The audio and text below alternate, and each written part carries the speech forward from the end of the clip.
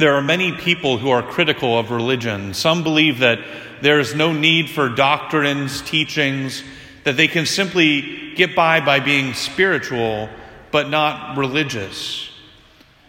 Others reject the idea of religion altogether, refusing to believe that our Creator would somehow be anything than an angry judge, dangling sinners above the fiery pits of hell. And I'm not sure where some get this idea that our God is an angry or unjust God, focusing so much on punishments, bent on cruelty that make the slightest offense towards his glory towards him. But I can say with confidence that Christians do not believe in this God. Maybe there are some here today who've experienced that, though, whose deep wounds and past hurts cannot see a God of love, but only a God of anger, a God of punishment, a God of hate, a God who is so aloof from his people that he has no concern with their daily sufferings. And if anyone is here that feels that way today, or has ever felt that way, I hope that our gospel passage from today, from this Mass, can begin to bring healing or comfort to those wounded areas of your hearts. We find the disciples of Jesus locked away inside of a house out of fear of the Jews. What would become of them now that their leader is gone and dead? Would they also be killed? Did they not waste the last 3 years of their lives following a man around only for nothing? Maybe we can relate to their fear. Maybe there are days where Christ seems so far away from us that he might as well be dead. Or we've questioned why we follow him at all. Yet our God does not leave his people locked away. He does not leave his people trapped in their own sense of fear, in their own world of self-loathing. He comes close. Jesus comes and he stands in their midst. He breaks through any barrier that we may try to put before our wounded hearts. He tells us to put down our shields that protect our fragile self-image. And he offers a greeting. Peace be with you. Jesus doesn't condemn his followers for abandoning him in his darkest hours on the cross. He doesn't rebuke them for feeling fear.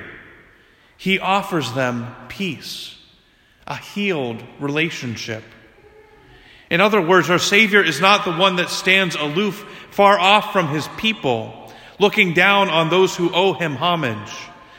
Rather, our Lord and Savior comes to be with us, to intimately excise all those fears and doubts that creep into our daily lives by an offering of peace and love.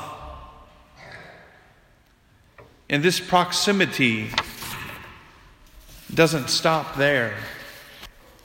One of the 12, Thomas, was not with the others when this miraculous event occurred, so he doubts. He still has these wounds in his heart. He still has these fears in his heart. Wounds in need of the peace offered to the other disciples. Jesus doesn't expect Thomas to just get over his fears, to get over his pain. He doesn't condemn him for his doubts even. Instead, he shows up again. He shows up into that locked room where Thomas is hiding away, to meet Thomas where he is. And Christ offers the same peace that he offered to the other 12, the other 10, I suppose, before. But more than this, Jesus shows us that it's not enough for him to come close to us. We have to respond. We have to come close to him as well. We must respond by his coming so close that we put our fingers into his side, into his hands, into the nail marks, into those places where Christ allowed himself to become most vulnerable. Jesus shows us how to open ourselves up to him by showing us how he opened ourselves up to each one of us.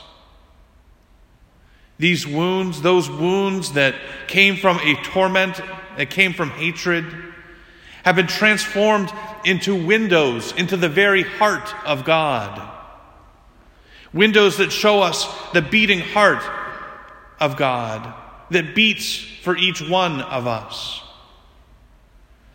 He invites Thomas and every single person in the world to reach out and to touch these wounds of love, to have our own woundedness transformed into windows of God's grace.